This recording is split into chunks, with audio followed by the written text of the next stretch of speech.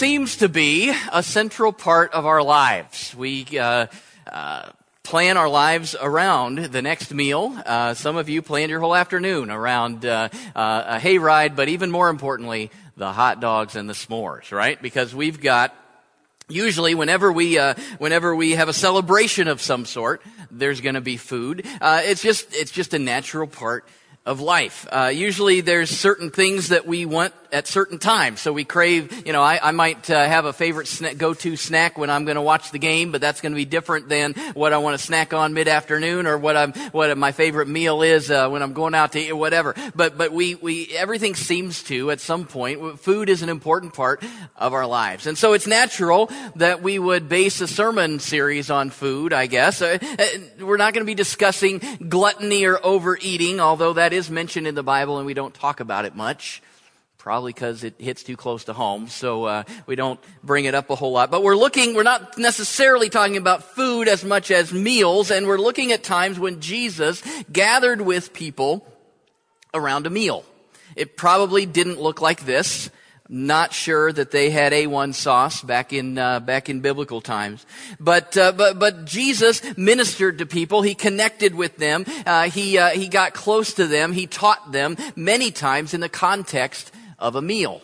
And so as we look at some of those times, it's almost like we get to pull up to the table with Jesus, and we get to connect with him, and we get to listen to him, and we get to recognize not only what he was saying to those folks back then, but what the truths that also apply to our lives today as we have dinner with Jesus.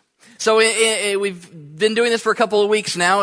2 weeks ago, we stopped into a party where Jesus was hanging out with and ministering to sinners and tax collectors. Last week, we watched a pretty crazy scene as an uninvited woman broke into the dinner party and just went way over the top in her expression of love and gratitude and worship for Jesus. And today, we're heading out into the country to watch as Jesus literally shares a meal with the multitude. So let's look at Matthew chapter 14, beginning in verse 13. When Jesus heard what had happened, he withdrew by boat privately to a solitary place. Hearing of this, the crowds followed him on foot from the towns. When Jesus landed and saw a large crowd, he had compassion on them and healed their sick. As evening approached, the disciples came to him and said, "This is a remote place and it's already getting late. Send the crowds away so they can go to the villages and buy themselves some food." Jesus replied, "They don't need to go away. You give them something to eat." "We have here only 5 loaves of bread and 2 fish," they answered. "Bring them here to me," he said, and he directed the people to sit down on the grass. And taking the 5 loaves and the 2 fish, and looking up to heaven, he gave thanks and broke the loaves. Then he gave them to the disciples, and the disciples gave them to the people. They all ate and were satisfied, and the disciples picked up 12 basketfuls of broken pieces that were left over. The number of those who ate was about 5,000 men, besides women and children. Before we get too far into this, interesting fact, this is the only miracle that is recorded in all 4 of the Gospels. So the Gospels are Matthew, Mark, Luke, and John, the first 4 books of the New Testament in the Bible, written by 4 different people. Matthew and John were Jesus' disciples, and they were giving their firsthand account of what they had experienced as they ministered with Jesus and watched him through his ministry. Mark was around during that time, but wasn't one of the disciples, but had served with or traveled with the missionary Paul, and so Mark wrote down an account of the Jesus ministry. And then Luke was a doctor, a scholar, and he traveled with Paul as well, and he also wrote the book of Acts. So he wrote a gospel and then the book of Acts about the early church. So these 4 books written by 4 different people, and each one from their own perspective. perspective. So they each had their own perspective and their own, even Matthew and John, who had been ministering together, had their own perspective and their own way of writing and all those kinds of things. So we get 4 stories, the same story, we see the same story, but you can compare and contrast different things. And certain ones saw certain things as more important than other things, so they would emphasize this, and one of the others would emphasize this. And so it's pretty significant that this one story is seen in all 4, because they didn't. There are miracles that are recorded in 1 or 2 or 3, but not 4. Miracles that are recorded over here, but not over there. This one was recorded in. It seems like it's probably pretty important if it was included in all 4 of the Gospels. The passage here starts off with when Jesus had heard what had happened. When Jesus had heard what had happened. Well, immediately that makes us think, what happened, right? We've got to figure out what in the flow of the story here, something happened, and it's the beginning or the catalyst of this whole story. So when Jesus had heard what had happened, well, what happened? If you look up just previous to that, you'll see that Jesus found out some pretty terrible news right before this story. He found out that John the Baptist, his cousin, the guy that had gone ahead of him in ministry, prepared the way for the Lord. John the Baptist had been beheaded. Brutally murdered, brutally killed by the king, because John had been telling everyone that the king had been sinning in his sinful lifestyle, and we don't have to go into all the details of that. But John was put in prison and then had been beheaded. John's disciples and followers came and found Jesus and told him. And this says then, when Jesus had heard about it, he went off to a solitary place. He went out in the country. He wanted to be by himself. We wouldn't think anything else. If we had heard news like that, we would probably want to process that alone as well. But the crowds followed him. You can probably relate to that. You've probably had a time when you've wanted to be left alone and somebody wouldn't honor that. If you grew up with siblings, you can probably relate to at some point in life you wanted to be left alone and they wouldn't, and maybe you had the line drawn in the back seat, and you stay on your side and I'll stay on my side because you want to be left alone and someone's just continuing. We would not have thought anything if this said that Jesus went off to a solitary place to be alone, and after a couple of days spending time in prayer and in his grief, he felt rejuvenated and came back and ministered, and it all worked. And that's great. We probably wouldn't have thought anything if we read in here that Jesus went off to a solitary place, the crowds found him, and he zapped them because he wanted to be alone, right? If he got grouchy and wanted to, or instead it says he didn't just maybe heal a couple of people, walk through the motions of things, and okay, that's it, that's enough. Maybe the disciples, Jesus has got to be on his way now. Let's thank you, pictures later, whatever, and ushered him away. We wouldn't have thought anything about that. We would have thought that would be normal, but Jesus didn't do that. This says that when the crowds came to him and they found him, even in the midst of his grief, as he had gone to the solitary place to be alone, the crowds found him, and Jesus had compassion on them and healed their sick. Pretty cool. For me, at least, it's pretty convicting, because a whole lot of times I would want to focus on my own self and my own feelings and not necessarily see or have compassion on those around me. And like I said, this wasn't just a one and done, or I'm going to heal a couple of people and give a couple of tweets out so people can give some good juicy teaching and then be on my way. Jesus spent the whole day with them. So much so that the disciples came to him and said, "Hey, it's getting late here, and we've maybe have an issue." Now, I'm convinced that the disciples were not necessarily. They were probably just as, if not more, concerned with their own hunger than with the crowds out on the hillside there that day. I'm pretty sure that they probably stood off to the side and they said, "I'm getting hungry. Yeah, I am too. Where are we gonna? Well, I didn't bring anything. Did you bring? You know what? We need to get Jesus to get these people out of here because we got to get." And so they went to Jesus and they said, "What are we gonna do here? There's a bunch of people. It says there's 5,000 men, not counting women and children. So we could ballpark it and say maybe there's 15 to 20,000 people. Quite a group, quite a dinner party.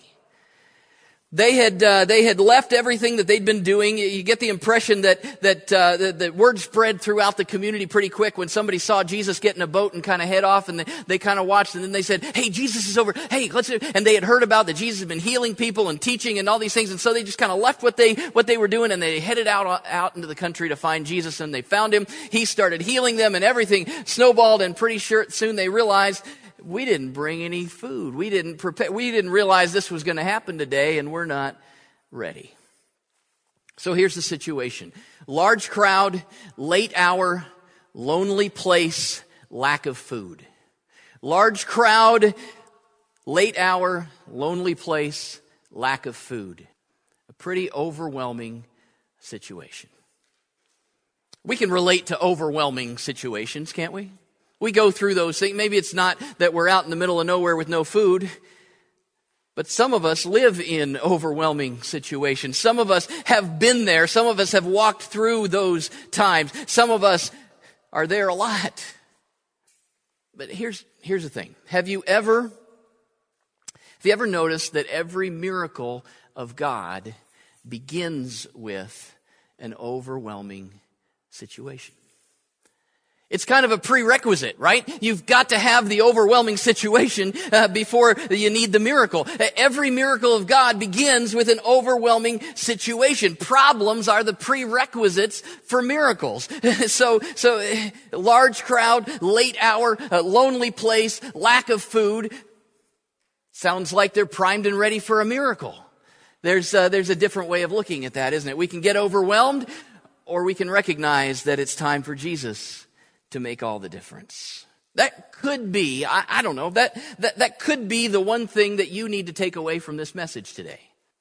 What do you do in the face of overwhelming situations?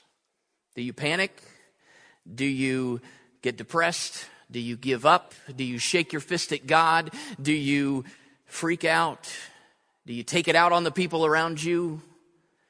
Or do you realize that you are primed and ready for a miracle? There's no better place to be if you're expecting a miracle than in an overwhelming situation. So many times in the face of problems, we see everything we lack instead of looking to the Lord. We see this lack of food. We see this lonely place. We see this late hour. We see this huge crowd. We see all the things that are wrong instead of looking to God to make all the difference. So go to Jesus with your overwhelming situations and watch him work. Because when you're in one of those situations, you are in the perfect place for a miracle. Two things here that I think we can expect when we go to Jesus. First is, he already knows about it. As I said, this is in Matthew, Mark, Luke, and John. In the Gospel of John, we see that John actually puts a little thing in there that Jesus planned this in order to test his disciples. He already knew about the situation. When the disciples came and said, "Hey, it's late, and we don't have any food," Jesus already knew about it. When you go to God with your overwhelming situation, number one, he already knows about it. Number two, he just might use you to be part of the solution. That's what happened here with the disciples. They came to Jesus. They expressed their concern for this overwhelming need to feed 20,000 people. And Jesus says, and I'm convinced he said with a smirk on his face, why don't you give something to eat? You guys take care of this one. I'm kind of busy over here doing some, church work. Why don't you give them something to eat? The disciples are incredulous, right? There is no way. Some of the other gospel accounts flesh that out a little bit. It would take half a year's wages to buy enough food for this crowd, they said. Are we going to go and buy food for all these people? They were just incredulous that Jesus would ask them to be part of the answer to the problem. Now, we've never said anything like that to Jesus, I'm sure. And Jesus didn't say, why don't you go buy food for all these people? He didn't say, go put your master chef hat on and go fix food for all these people. He didn't say, he said, you give them something to eat. Now, we're going to find out in just a little bit that's exactly what they ended up doing. It just didn't pan out the way they were thinking in their head. You see, the Son of God chose to partner with them to overcome in an overwhelming situation. Jesus could have handled this situation in a lot of different ways, but he didn't need to use the disciples for this miracle. He wanted to. He wanted them to see what can happen when they offer all that they have and they partner with God to see that impossible things become possible. So Jesus asked them what they had, and all the Gospels tell us is that this Gospel, the Gospel of Matthew, it tells us that they had a small lunch or a snack. They had 5 loaves of bread and 2 fish. Again, in the Gospel of John, in the story, we find out where that lunch comes from. It appears that the disciple, Andrew, found a kid in the crowd. And this boy had packed a lunch or a snack, or his mom had, or whatever. Anyway, he had this little snack, 5 loaves of bread and 2 fish. Not much at all. All that they had, all anybody had, and yet it seems like it was enough for a miracle. This gets me. I don't know if you've thought about it like this before or not. That boy, in that whole sea of 20,000 people, that boy was the only person on the hillside other than Jesus, the only person on the hillside that day that did not need a miracle. He had a lunch, right? I mean, he had his stuff. He was ready. He had his 5 loaves of bread and his 2. He didn't need a miracle. He could have been, selfish and kept it for himself and had everything that he wanted. I don't know whether 5 loaves. They say those loaves were probably pretty small and the fish were probably sardines. I don't know whether he would have gotten a full on it, but he certainly would have had a whole lot more than anybody else. He could have kept it for himself. He could have been generous and shared with the people around him. Hey, I've got 5 loaves and 2 fish. You want a fish? You want a piece of bread? Here, I'll tear that. And maybe 3 or 4 people around him, they all could have knocked down the hunger a little bit, and that would have been great too. He could have been selfish. He could have been generous on his own terms. Instead, he gave what he had to Jesus. All of a sudden, now he needs the miracle too, right? I'm sure that you've never done that. I'm sure that you've never kept what you had for yourself because you can't quite see your way through to, well, how is that gonna, and so I'm gonna I need this for me. Or I'm sure you've never been generous on your own terms. Like you see a logical way to do things, and so you go, yeah, well, it doesn't make sense to do that, but I guess I could help with this and my budget and all that, then I can, and so I'm sure that's, the problem is, with those 2 scenarios, the problem is that there's so much more that can happen when we put our resources in God's hands instead of keeping them for ourselves or just sharing with the folks around us or sharing with what makes sense. Different example. Of course, money comes to mind. We think of resources, and then money comes to mind. If you give to church, it can impact eternity for people. I'd say that's a pretty big impact, right? I'd say that's a pretty big increase. If we keep it for ourselves, we take care of ourselves. If we give it to God and we give it to the church, eternity can be impacted for folks. They can hear the message of Jesus through the church and experience the mission and the ministry of God through the church and its programs. Giving to missions. Many of you not only give in the offering each week to our local church, but you also are giving faithfully and regularly to the missionary efforts of our denomination, and in 162 countries around the world where we have missionaries literally on the ground working in people's lives. And God, so you give just a little bit, and you might think, oh, it's not that much at all. But as we give that, God multiplies that to meet and supply the needs. One thing that our family does, I know one of our Sunday school classes does, and I know that several of you as well, but through the Church of the Nazarene, you can adopt a child.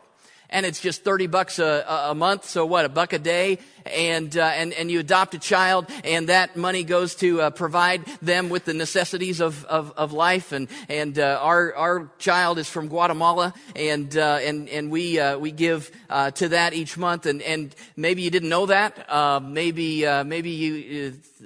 That might be something that you want to step into even after this message. There's a little flyer on that little kiosk out there in the foyer, and it's been out there a long time, but we haven't talked about it much. And so you can and talk about. A lot of times, and we experience it in our country, you give $1 or $2 here, It's multiplied exponentially in another country where it can provide so much more than we could ever possibly. That's just a little bit of the miracle that can happen in God's economy as we give a little bit. Supporting ministries. Our church supports ministries here in our community, and many of you do personally as well. And so as we give those things, they provide much more than we could possibly think. Ministries like Love Inc., Love in the Name of Christ, Oasis of Hope, Crisis Pregnancy and Parenting Support. Both of them have some banquets coming, a banquet coming up here in the next few weeks, and so we'll let you know all about those things. But just two ministries where, as we give just a little bit, God can expand. So that's finances. That's kind of easy to think about. Well, what about our resources of other things that we have? Maybe your house or your car or something that you're good at, or a hobby, or your talents and skills and ability. What about your time? What about the things that you enjoy? And people say, hey, you're good at that, or you just take a little bit of time to draw. All of these things spring out of this story to say, what do you have? I don't care if it's tiny and small and seems insignificant in the face of huge odds. What do you have that if you keep it for yourself, you'll be supplied? If you maybe give on your own terms, it might help a little bit. But what do you have if you commit yourselves and surrender your whole self to Jesus? That he could do amazing, miraculous things with it. Bring what you have, give it to Jesus, and even in the face of overwhelming circumstances, he can use you to do the miraculous. As a church, we're in the process of getting kind of specific, or specific again, I guess, kind of digging down, drilling down on the specifics of what God wants us to do, his vision, his mission for us specifically as a church, and we're discovering that. And our vision team has met a couple of times. We'll be meeting over the course of this year as we assess not only the needs of our community, but we also are assessing the gifts of and the passions of our church, and how all that intersects, and what God has chosen for us to do specifically in this place, in this time, to make a difference for him in the world. And it's exciting as we think through those things and think about, well, what do we have, and what are we passionate about, and could God maybe use that to make a difference there or there or there? As we give ourselves completely to him, he makes all the difference. I think some people think that, or maybe hold back from giving all to Jesus because they think they'll miss out. Kind of like that boy had to. I've got my stuff. I've got my food. I don't need to give. And we might think, well, I can't give here. I can't give there. I can't give my time over here because I need it for this, this, and this. There's so much more that.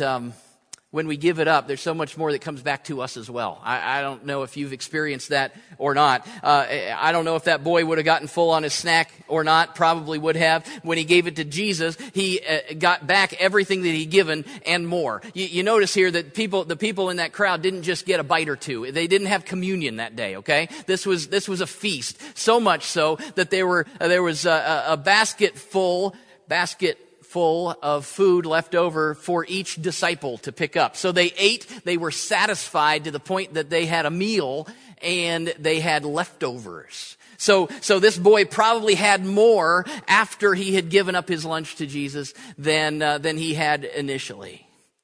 I'm not sure that I've ever gone on a mission trip where I've given, pay to go and you take your time and you're away from your family and all those kinds of, but I don't think I've ever gone on a mission trip where I haven't come back and thought, I received so much more than I gave.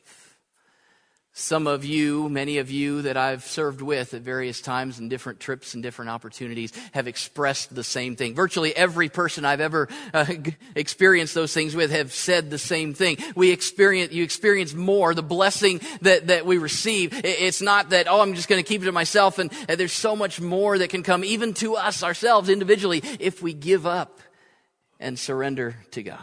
We can't outgive God. When we bring what we have and we watch him work, the blessings grow. I think another thing that keeps us from giving to God is thinking that I don't have anything worth giving. I mean, Andrew said as much in John chapter 6, verse 9, he said, yeah, we got this lunch. We got a couple pieces of bread and a couple fish. But how much? Well, it says, how far will this go among so many? It's just a drop. I mean, look at all the people. We've got barely a lunch. Jesus, I mean, this is what we've got, but it's not really worth it. It's really the issue of looking at the lack instead of looking at the Lord, right? We look and see what we don't have instead of recognizing that Jesus makes all the difference. How far will this go among so many? We see the overwhelming problem, and even if we do see some resources at our disposal, it seems so insignificant in the face of the need. We don't know where to begin, and it seems like just a drop in the bucket. And so I would challenge you to get your eyes off what you lack and instead focus on the fact that God is constantly taking what seems insignificant and doing amazing things with it. It's almost as though He gets joy out of using our ordinary offerings to do extraordinary things. I think it's awesome that Jesus used the disciples to do exactly what He told them to do in the beginning. You give them something to eat. And then after they had doubted, and after they brought what little they had, and after Jesus prayed over the bread and the fish, it says He gave them to the disciples, and the disciples gave them to the people. It's exactly what He said. You give them something to eat. Now, it happened completely differently. They were thinking, oh, that means I've got to be in charge of it all. I've got to make sure this happens. Instead, it means bring what you have to Jesus. He's going to use you, and you'll have the joy of serving Him and making a difference in the lives of people. He didn't tell them how this was going to happen, but He told them what they needed to do, and they ended up doing it. There are many other ways that Jesus could have fed these people. In the book of Exodus, there's a prerequisite, a couple of them, right? We could look back and see that God fed people by dropping bread from heaven. And Jesus could have said, God, drop bread from heaven. These people are hungry. There's 20,000 people here, and we're out in the middle of the country, and drop that, or bring a bunch of birds in, and we can catch them and grill them up, and it'll be great. Those kinds of things happen in the Bible. Jesus could have snapped His fingers, and stones could have become bread. Jesus could have provided food in a whole lot of ways, but He wanted to use His disciples. He wanted to use His followers to do miraculous things. The disciples served the people, but they only served what Jesus had provided. What is it that Jesus is saying to you, maybe in the middle of overwhelming circumstances, that He wants you to do? You give them something to eat. It might seem like a crazy, impossible, it might seem completely out of the question, but is there something that He is asking you to offer to Him, and He's going to use you as part of the solution to bring the miracle? He wants to bring the miracle, but He wants to use you to do it. So I don't know if anything comes to mind. Maybe something does, but don't force it. I want you to realize that this isn't that the disciples got in their little huddle over in the corner and said, hey, it would be an awesome thing if we could feed all these people, wouldn't it? Man, you know what? You go get the pizza, and you go get and why don't you, Jesus, can you pray for us before we get started? We do that a lot of the time. The church does that a lot of the time. The preacher does that a lot of the time. We get these great ideas. Wouldn't it be awesome if God would? And so oh God, can you bless this while we're heading out into a completely different picture? See, Jesus had a plan, and He wanted the disciples, His followers, to be part of that plan. It wasn't that the disciples came up with a plan and they wanted God to bless that plan. So don't force it. Don't dream up something that's of your own doing and then expect God to come in and bless it. But listen to Him. And if there's something on your heart and you're going, I don't think that's, wow, I could never do. Well, that's overwhelming. That just might be the very thing that He's calling you to do. Maybe it's something that he's laid on your heart and you've been pushing it away for a long time. I could never do that. Oh, that's too hard. I couldn't make a difference in that situation. Or maybe it's something you just don't want to do. You know what? God, that sounds like a great idea for somebody else, but I'm not up to that, and I don't want to. I'm comfortable where I am, and I like life right now, and I don't want to step out into anything else. I don't know where you are today, but I know the Holy Spirit does. And I know that if we're listening to him, that he will make it clear to us what it is he wants us to do with the few resources that we have. I'm not talking about your money or anything else unless God is talking about those things to you. What is it that God is asking you to bring to him so that he can multiply it and make all the difference? Father God, we give ourselves to you today. What little that we have, what seems insignificant, what seems maybe broken or just not really anything that's going to make a difference. Lord, we bring ourselves to you today, and we ask that you would make all the difference. Lord, you are moving and working. Your Spirit is flowing in this place, and so I pray that we would be attentive to you, and that we would respond in obedience, whatever it is you want to do in and through our lives. We're on board, and we say yes to you. In Jesus' name,